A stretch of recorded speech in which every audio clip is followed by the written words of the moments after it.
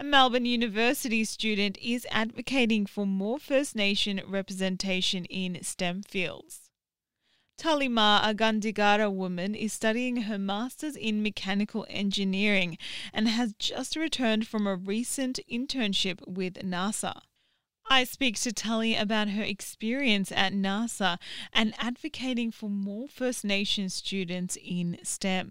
Congratulations on your time at NASA. Can you share with us what that opportunity means for you personally and how that whole experience was? Yeah, the experience was genuinely incredible. So I went over as a part of the National Indigenous Space Academy, which is a new program that's been founded for Indigenous students studying at a tertiary level to have an internship at NASA's Jet Propulsion Laboratory in the US. So it was a genuinely life-changing experience. I had the chance to interact with NASA scientists and engineers, some of the greatest minds in the world, and learn from them, their research, was able to see myself in different fields and different career industries. So it was, a truly, truly inspiring experience. Yeah. And as an Indigenous women pursuing a Masters of Mechanical Engineering, what's inspired you to pursue a career in STEM? Well, from a young age, I've always been fascinated by the mysteries of the universe. I've always loved space, and I also always really loved science and maths, and I guess more broadly, just problem solving. So when I got to high school, I very much liked all the science and math subjects and all the STEM subjects, and just, I guess, found myself following that career path. And as I kind of finished my undergraduate degree, I did my undergrad in a Bachelor of Science, majoring maths and minoring in physics and chemistry, so a little bit different to my current engineering degree. But as I got to the end of that degree, I found myself a little bit lost, to be perfectly honest, and decided to refocus my career back into the space industry. So that led me to looking into different opportunities, and I really wanted to give engineering a go as well. So I pursued my Master of Mechanical Engineering. I'm specialising in aerospace, so the goal is to be working as an engineer and a scientist within the space industry. And I guess being an Indigenous woman, I've always loved space. Looking up to the stars and thinking of the dream time, and applying that to a career, I think, is a huge benefit for me. I know at the start we talked a bit about, I guess, your experience at NASA, but was there any specific projects or tasks you were most excited to work on during your internship or worked on?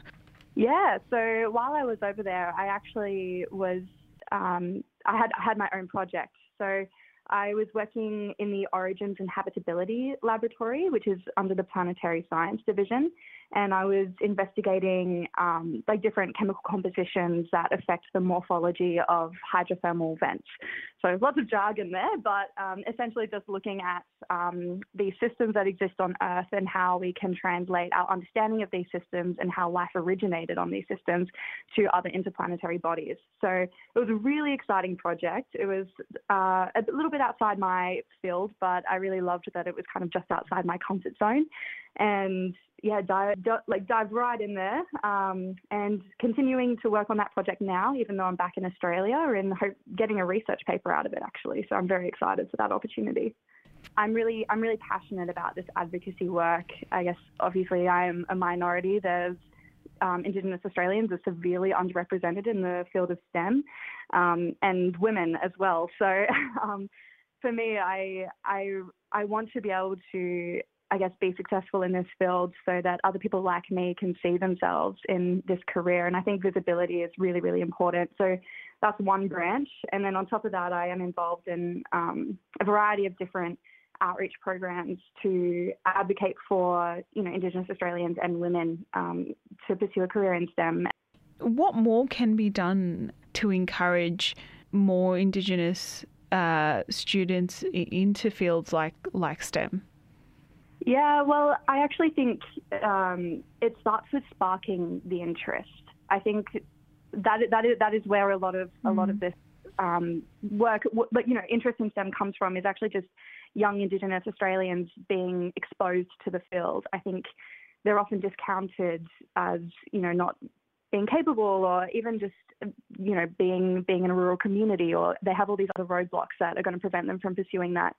And so I was just involved in a program called Return to Country, which is from the University of Melbourne. It's their inaugural program, which was just run this year. And